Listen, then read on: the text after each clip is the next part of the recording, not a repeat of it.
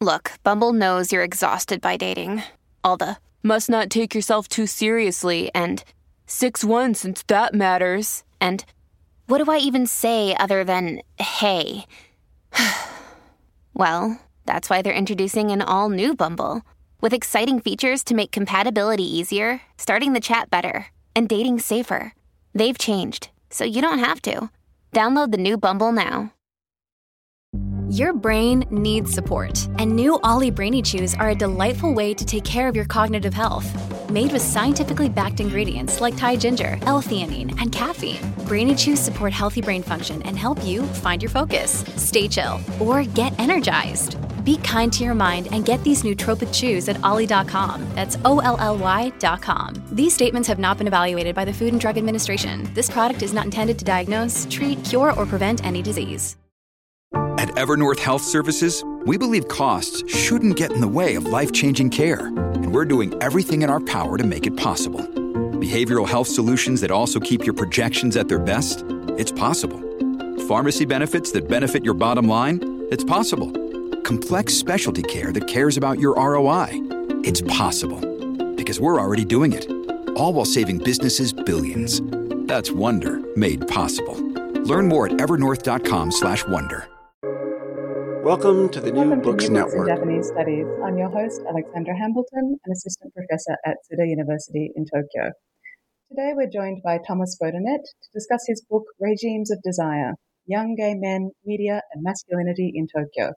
It was published in 2021 by University of Michigan Press. Dr. Bodanet is a senior lecturer in Japanese and International Studies in the Department of Media, Communications, Creative Arts, Languages and Literatures at Macquarie University in Sydney, Australia. He's a cultural anthropologist, and his work explores consumption of popular culture among queer communities in Japan, mainland China, Thailand, and the Philippines. Thanks for joining us today, Tom. Thank you for having me, Alex. It's a real pleasure. So we're here to talk about your book, Regimes of Desire, which is a book that looks at Shinjuku Nichome, a nightlife district in central Tokyo filled with bars and clubs that targets the city's gay male community. Now, Nichome is often thought about as a safe space where same-sex attracted men and women from across Japan's largest city can gather to find support in a relentlessly heteronormative society. But as your book reveals, the neighborhood may not be as welcoming as previously depicted in prior literature. So, Tom, can you tell us first a little bit about your career and then how you got into this project, please? Well, it's my career. When I think about my career, look, I've always been really interested in the role of media in shaping knowledge about gender and sexuality. And I think that that's really what has mobilized my work to date. And this really actually stems from a very personal journey of my own, where when I was like a young queer man coming to terms with my own sexuality, I remember this moment very vividly in my life where I went to a local library. I was 14 years old, and I discovered this genre of Japanese comics, manga, that is known as boys' love. It's about kind of these really kind of beautiful male youths falling in love, and it was really, really very powerful for me as a kind of moment of affirmation for my sexuality.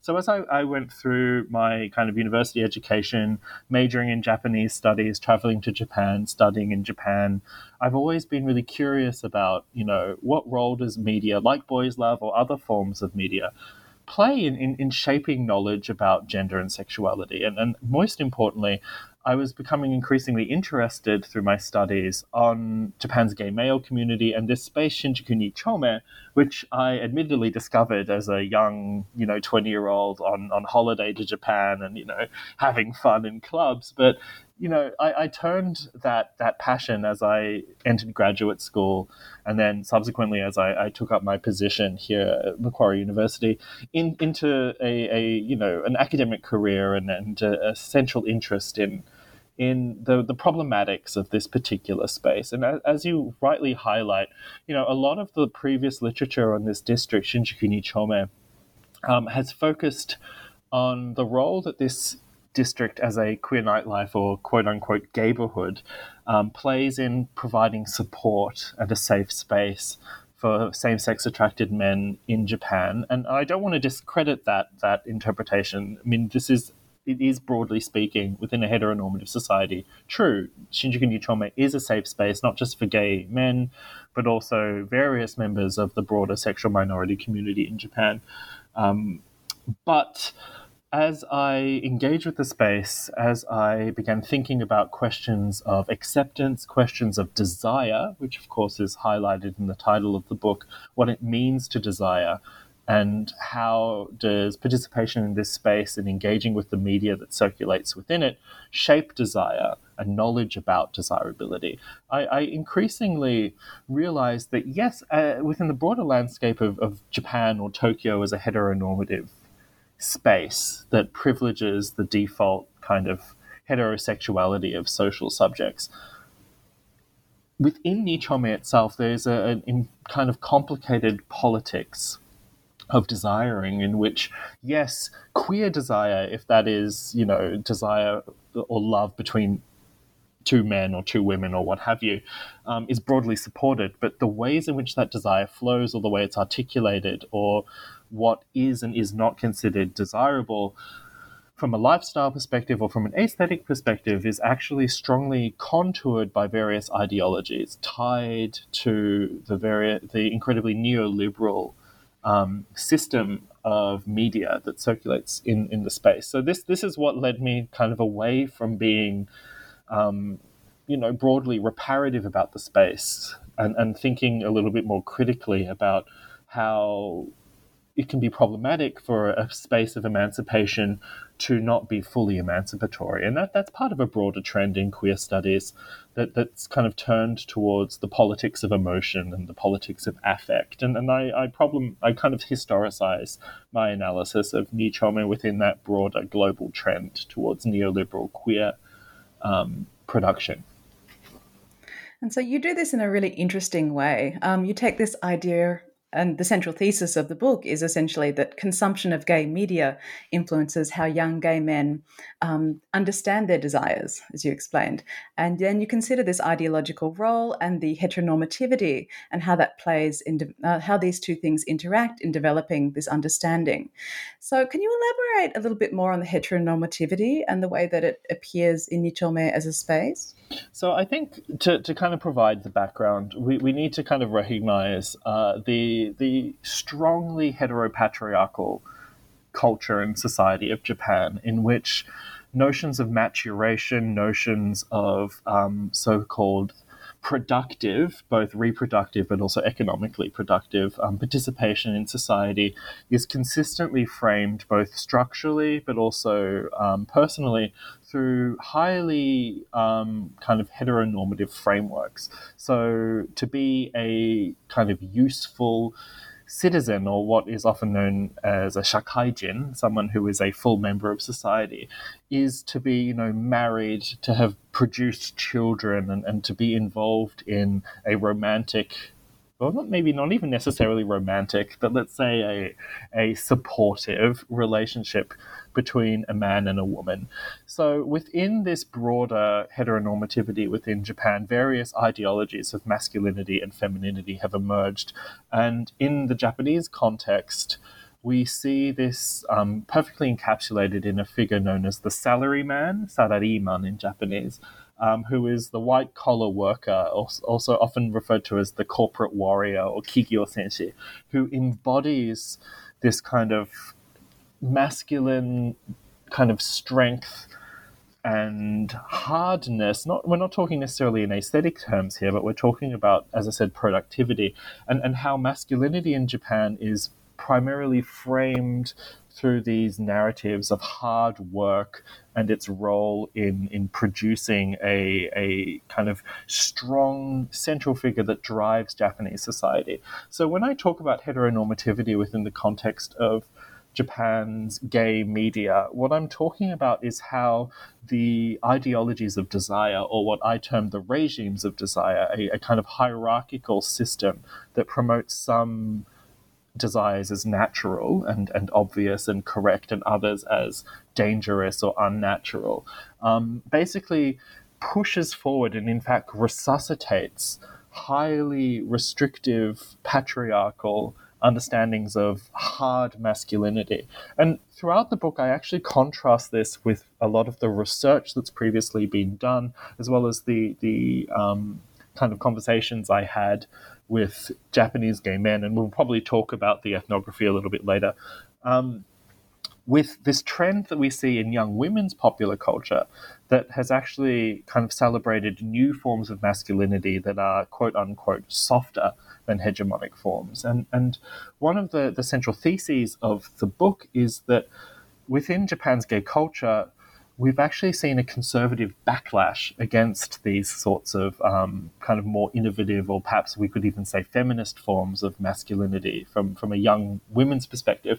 And, it was actually quite interesting because, as I detailed in the book, the gay men that I was interviewing and the media that I was analysing was actually very, very explicit in its kind of discussion of we need to save true masculinity. And there's this kind of nostalgic longing for, when men were real men. And it's this kind of broader history of Japanese gay culture and activism producing itself in reaction against the tendency within Japanese society to position gay men as quote-unquote women trapped in male bodies, which is another extension of that heteronormativity that I was talking about, the idea that Japanese conceptualizations of same-sex attracted men in particular has always been what some colleagues, perhaps problematically, refer to as a transgendered conceptualization, this idea that gay men are somehow gender inverts, or as one of my informants noted, that they are failed men. So I historicize a lot of these regimes of desire as part of an attempt, a misguided attempt, I would say, to combat the discrimination faced by Japanese gay men through resuscitating heteronormative gender structures. So that's really why I'm quite concerned about the gay media landscape in Shinjuku Nichome as a space that actually kind of re-empowers what I would call problematic notions of gender and sexuality, at the same time as trying to produce an environment that is accepting for queerness. Because if you do not subscribe to mainstream gender norms, as many of my informants didn't, then the regimes of desire that structure knowledge about what it means to be gay and how to live your life as a gay man in Japan, and particularly in Nichome, is actually setting you up for failure. It's always really interesting to see that within these ideologies, they seem to swing from crisis to crisis. And so this backlash against this crisis of masculinity is such a fascinating thing to look at from the perspective of Nichome. So you do this in the book through looking at 6 particular case studies. And you introduce Nichome as a space to us, and you consider the socio-semiotic system known as typing, as it's called, that occurs there. Can you tell us a little bit more about this typing that happens in Nichome?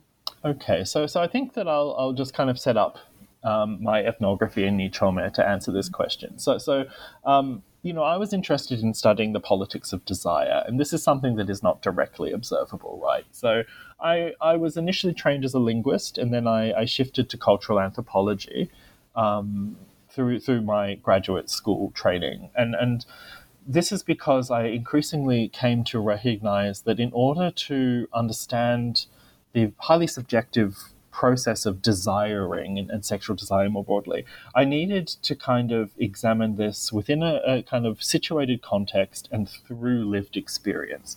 And, my reading of the previous literature, both in Japanese language and English language, and my own prior experiences traveling to Tokyo, really led me to Shinjuku Nichome. It's a relatively small district, but it is often argued by scholars to have the highest concentration of gay clubs out of any space in the world. There's approximately at least 400 small little clubs in this district that is no larger than a city block. And there's also other forms of businesses such as gay shops, gay shoppu, that sell mostly pornography, but other forms of media as well. A lot of sex on premises venues and spaces where sex workers can be hired, which are known in Shinjuku Nichome as host clubs, though I would flag that host clubs in other districts of Tokyo don't necessarily involve sex work per se. So it seemed to me like the perfect space to come and understand and research desire, particularly because it's a space where desire is sold. And one of the central arguments of the book, and this relates to this idea of typing, is that these hierarchies of knowledge or these regimes of desire are primarily tied to consumption. So consumption of media, but also participation within, a gay bar and nightlife culture in which sexual and romantic and other forms of interaction has become commoditized. And so this is a space in which desire, as well as a kind of happy gay life or a successful gay life, is being sold. And the media plays a significant role in shaping this. So this is where typing comes in. So typing is a system of classifying bars. Initially, this is how it initially emerged, but as the book explains, it's much more complicated than this. It's a system in which bars are typed by the clientele to which they cater.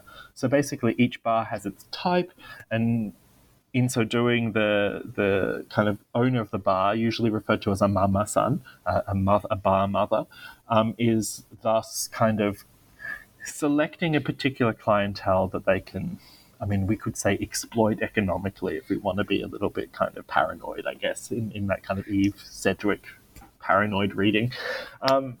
So this is what typing is.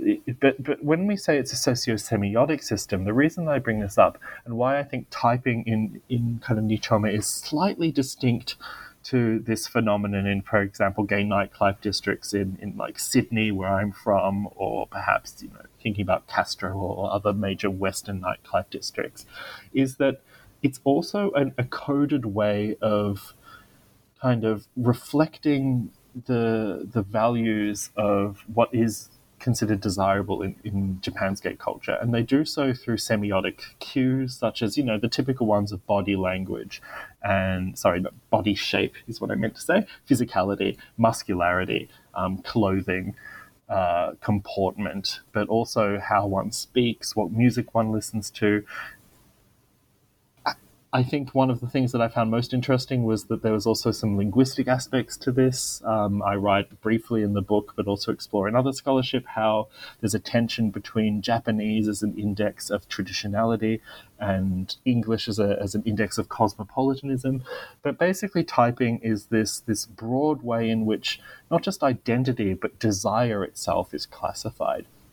So this is something I only learned through participating within the space and interviewing the gay men that I met in Shinjuku Nichome. So I roughly interviewed 50 gay men on and off over a period of several years. But the book actually specifically focuses on, whilst these 50 gay men's voices and my ethnography basically are central to setting up the ideas, because desire is such a personal process, and I wanted to very specifically focus on how it impacts individual understandings of gender and sexuality, I actually eventually narrowed in to 4 case studies.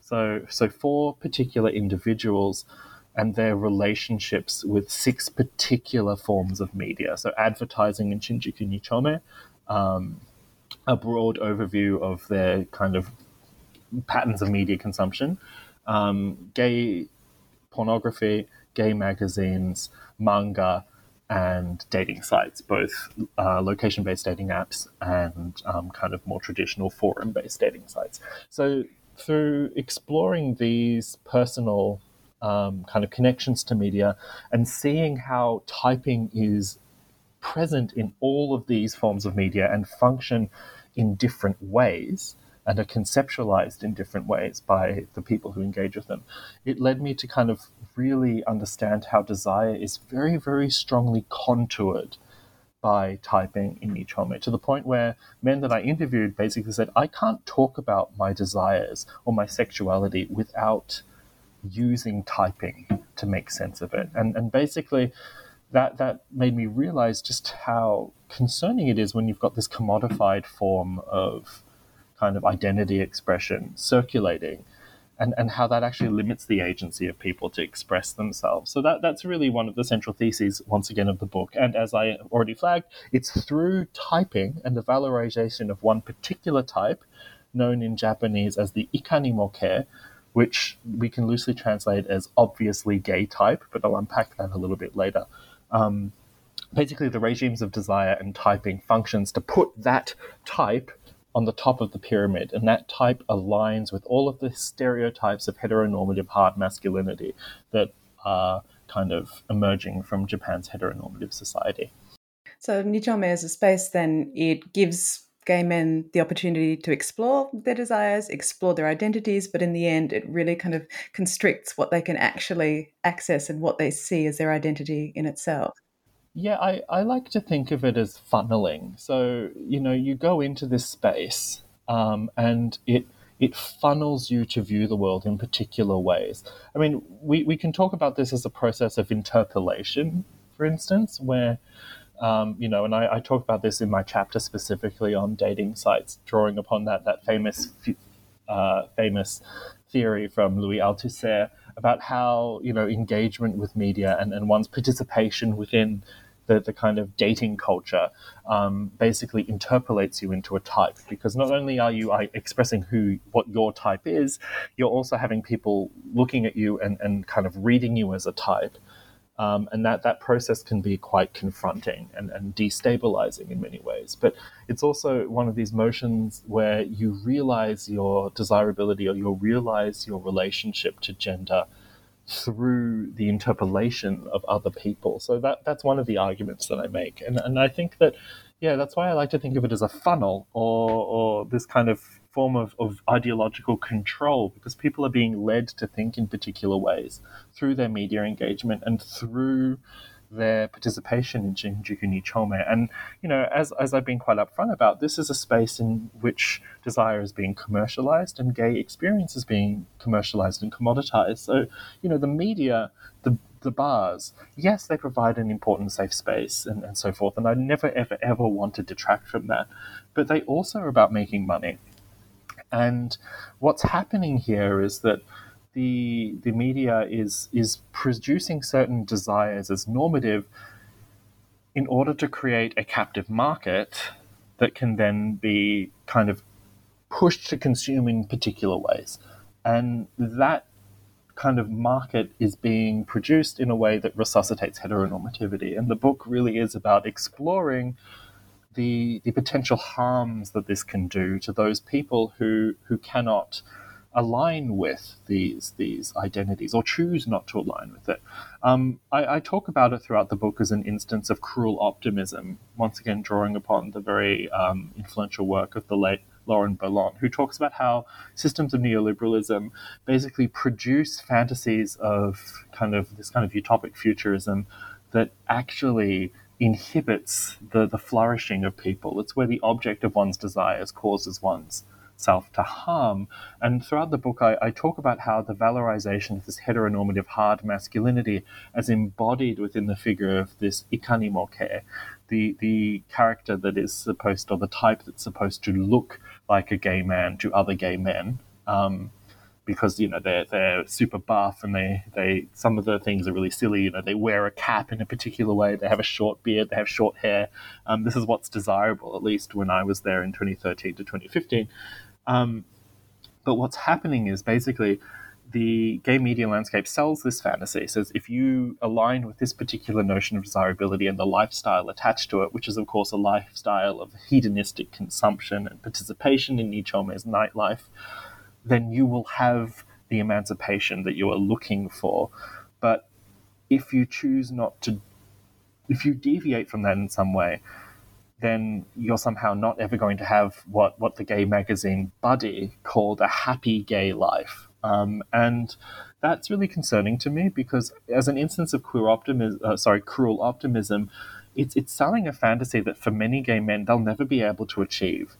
Or in other ways, at my most critical in the book, I argue that it creates a cycle of endless consumption, in which the only way to live a successful gay life is to subscribe to heteronormative norms of masculinity as expressed through a very, very, very conspicuous culture of consumption that is, of course, tied to the gay media and the spaces in Nichome that are producing the desires for this hyper-masculine, hard masculinity. And as I said, it's part of a backlash against alternative forms of masculinity in mainstream culture.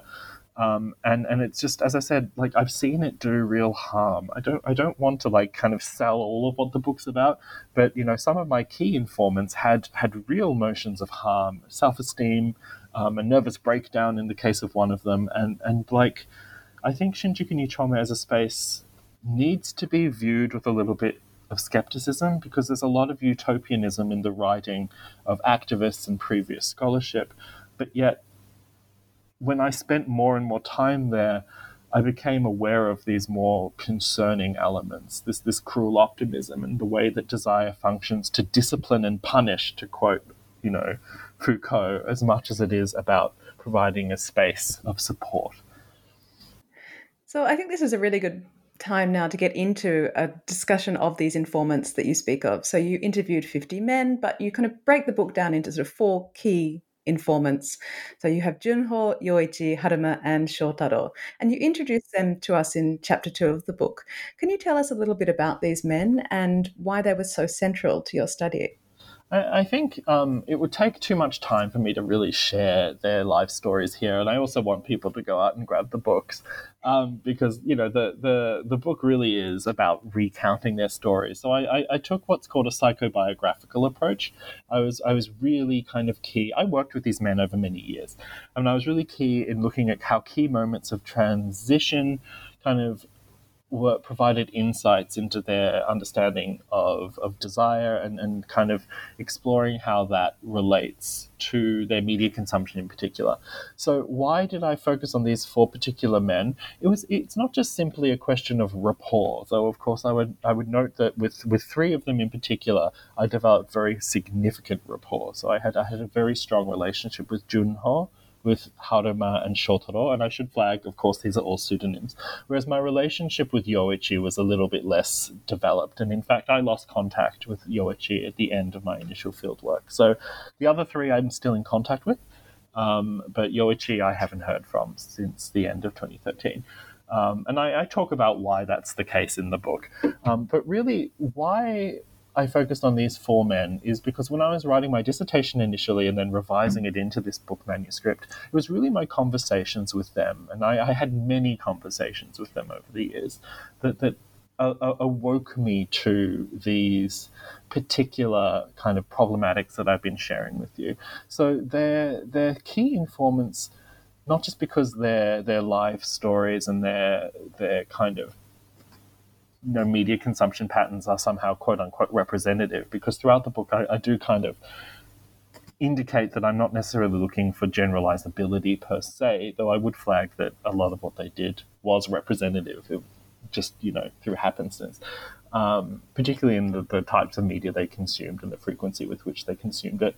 But it was really because their personal struggles with navigating these regimes of desire became central to my own thinking. And, I opened the book with a vignette that occurred very early in my ethnography, where I visited one of these geishapu with Shotaro, one of the key interlocutors, and we were flipping through a gay magazine and admiring a gay porn star named Ko Masaki, who at the time was incredibly popular. And it was seeing Shotaro's very ambivalent reactions to this, quote-unquote ikanimoke, like this highly muscular, straight-acting, masculine porn star who is a great image to combat the tendency within Japanese mainstream media to position gay men as like women trapped in male bodies, or cross-dressing clowns, if you will. But at the same time, he reinforced everything that Shotaro was not, because Shotaro was not an ikanimoke. He was slim, he was more aligned with the kind of cuter aesthetics that was popular in women's media, and yet he while celebrating the role of gay media in kind of indicating that, gay desire is normal, the particular ways in which desire was being shown or being directed in that media then led him to feel uncomfortable about his own kind of comportment and whether he is in fact desirable within the context of the gay community. So, my conversation with Shotaro early in my fieldwork really opened my mind to these questions, because I went across as a naive graduate student with this idea: I'm going to write about how, queer media in Japan is emancipatory and blah, blah, blah, blah, blah, basically replicating all of the work that had previously been done. But by being there, I realized, oh no, something more complex is happening here. So this is why these voices became central. And there are important moments with each of these four participants that helped me shape these knowledge. For instance, a lot of what I learned about the Ikanimoke, I learned from Yoichi, who was an Ikanimoke. Like, he was this buff, very kind of stereotypically attractive guy who lived the lifestyle. But even he, towards the end of my fieldwork, became disillusioned with it. And I actually lost contact with him because he decided to cut ties with a kind of culture and community that he was increasingly viewing as toxic. So, this is, interesting. And then there's Haruma, who had a really terrible boyfriend who was abusive and all sorts of things. And he had a nervous breakdown.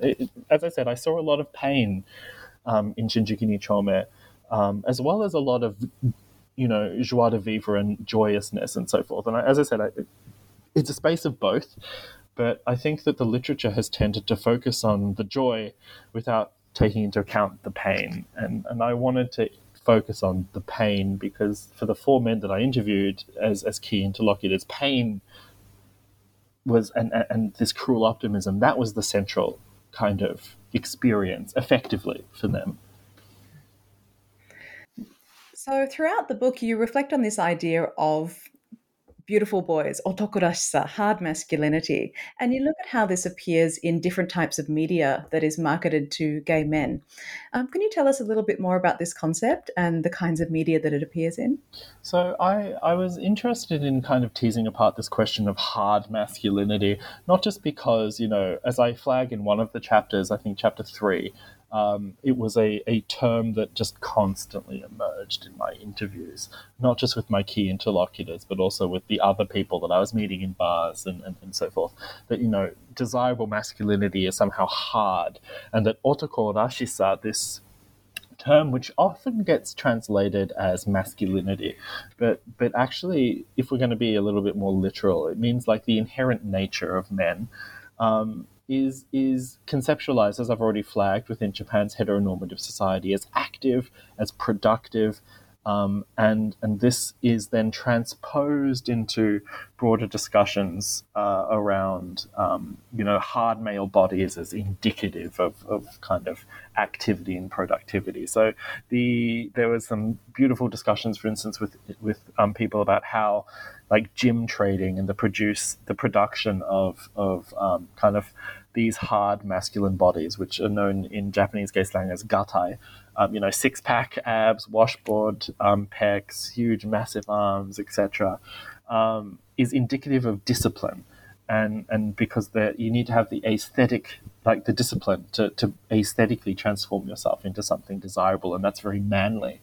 And that was then kind of fetishistically linked to a notion of straight actingness. So what is known as nonke rashisa, the nature of straight men, with nonke being a gay slang term for straight men. So there's all these, and I won't go into all of the case studies because we don't have enough time, but I will share one media form that I think is where this is most specifically obvious, and also it was the media that was most commonly consumed by gay men in Japan, and I think no one will be surprised to learn that this was porn videos. So within Japanese gay porn, we're talking about a medium in which the performers appearing within the films, the vast majority of whom have these ikanimoke, hard masculine aesthetics. And that's part of a broader transnational trend, I would add, within gay pornography more broadly.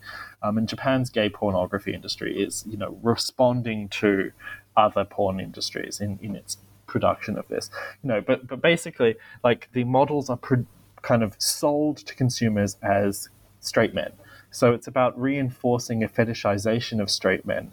So this leads to a real conundrum that was a conundrum for me as an ethnographer, but also a conundrum for my informants, including my key informants, Haruma and Shotaro in particular, that like you're supposed to be an obviously gay man, ikani mo kei, obviously gay man who conforms to a particular aesthetic, but you're supposed to also be straight acting. So the kind of desirability of the hyper-masculine, hard masculinity throughout Japanese gay media, whether that be porn videos, gay magazines, even dating sites, the advertising in Nichome or manga comics, is all about tying together the ikani mo kei as an obviously gay type that is desirable because of its kind of hard masculinity with the fact that this hard masculinity is inherently indexing straight men. And this is, as I said, the paradox, the conundrum, and why I argue throughout the book that the regimes of desire as a kind of neoliberal kind of phenomenon in Japan and in Nichome in particular, is resuscitating hegemonic masculinity and resuscitating heteronormative masculinity because it ties together desirability with a fetishization of straightness. Now, in many ways within queer studies, this isn't necessarily a novel argument because we see this all over the world. It's part of global gay culture. But the fact of the matter is that the literature on kind of queer culture in Japan has tended to not necessarily investigate this particular issue, except for a few kind of articles that I can think of off the top of my head. So it was really central and important to me that this was like the lived experience that people were navigating this paradox, and it's the paradox that produces the cruel optimism because it's fundamentally kind of about a contradiction, like that is quite bizarre if you sit down and think about it critically. So yeah, this also I think is important because, as I've already flagged to you, that within contemporary Japan, other media forms produced for other markets, most notably young heterosexual women, has moved away from and challenges this form of kind of hegemonic masculinity. And so we have this really quite bizarre phenomenon in which a community that is particularly precarious within contemporary Japan is retreating into the past, if you will, and kind of very conservative notions of masculinity at the same time as other communities are trying to be progressing beyond them. So I wanted to really frame this importantly because I think that the case study of Shinjuku Nichome is of interest to those who want to study masculinity or gender in Japan more broadly. So it's not just a question of like, this isn't just useful for people interested in gay men, but it also provides us a new insight into the kind of ongoing hegemony of hard masculinity in contemporary Japan, because I'm increasingly dissatisfied with, partly due to my ethnography, partly due to the interviews that I've been doing, with arguments that we see sometimes emerging in literature and Japanese studies, which are suggesting that this shonen, beautiful male youth, soft masculinity is somehow a new hegemonic form. Because if we look at Shinjuku Nichome, it's not hegemonic, and it's in fact critiqued. And this isn't the only space where that happens. And in fact, I'm talking to a colleague, yourself, Alex, who has also written about this quite extensively. So I think that there's a new tendency within critical studies of gender in Japan to be skeptical of the kind of broadly optimistic interpretations of soft masculinity that were emerging in scholarship in the 2000s. So the book is partly a response to that as well. So yeah, I think that I really want to emphasize that because it was something that when I was kind of transforming my PhD dissertation into a book, that was something that I was consistently thinking about. And it's why I decided to shift my focus to questions of desire and thinking about desire as hierarchicized, because these desires aren't just about gay desire, but they're also more broad. So you bring all of these threads together in the conclusion of the book, and you think about this idea of cruel optimism. And from the way that you've been speaking today, it seems like there is very little hope for the LGBT community in Japan right now. But at the same time, there has been a huge boom, this so-called LGBT boom, particularly in the lead up to the or what ended up being the 2021 Olympics in Tokyo. The boom is now, according to some, probably over, or at the very least, I'd agree with that 100%. On the decline. Yeah. So what developments do you then see coming for the LGBT community in Japan? Is there any way we can actually have some hope? Yeah. So as it is pretty clear, like the book is very much leaning into the paranoid reading to once again quote Eve Sedgwick, but I wanted to be reparative in the end because I wanted to talk about hope. And that's partly because, once again, my key interlocutors, when I reconnected with them in a debriefing period after I submitted my PhD dissertation and as I was preparing this book manuscript, I wanted to hear how things had changed. And this occurred in 2017, and it was smack bang in the middle of this media moment known as the LGBT boom, where after the United States Supreme Court introduced kind of same-sex marriage across the whole of the states, we saw this kind of flourish of media interest in LGBTQ issues in the Japanese media, mainstream media, I mean, and a growing understanding of and discussion about LGBT rights, politics, and activism. And it's part of a broader historical cycle of booms around queer issues that we see in post-war Japanese media. So there's a moment and arguably around almost every social issue in Japan. Exactly. Japan is a boom and bust, let's say. So some colleagues are now in Japan are beginning to historicize the LGBT boom as 2015 to 2018, 2019. Some will extend it up to the Olympics in 2021, but actually, I'm more willing to think that it kind of died down in 2018, 2019, personally. But anyway, so the reason I started talking about hope is that when I reconnected with my interlocutors, they were basically saying that, the LGBT boom is providing a counter-narrative to these kind of more kind of conservative voices within Japanese gay culture. And in fact, Japanese gay culture in response to mainstream media, like I haven't mentioned this in this discussion, but I'm quite explicit in the book that a lot of the gay media that exists in Japan is not overtly political and is very divorced from questions of activism.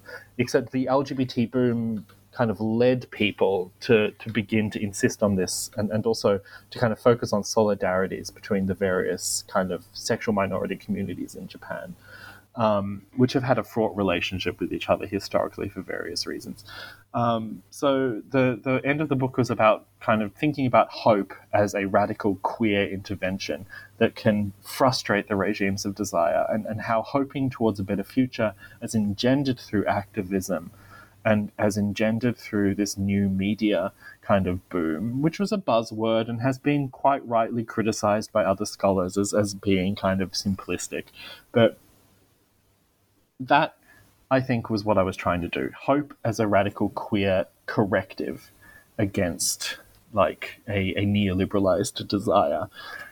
Problem is, then COVID hits. So everything that I and my interlocutors was hoping for, really, I believe, was highly frustrated by the ongoing pandemic and continue to be frustrated.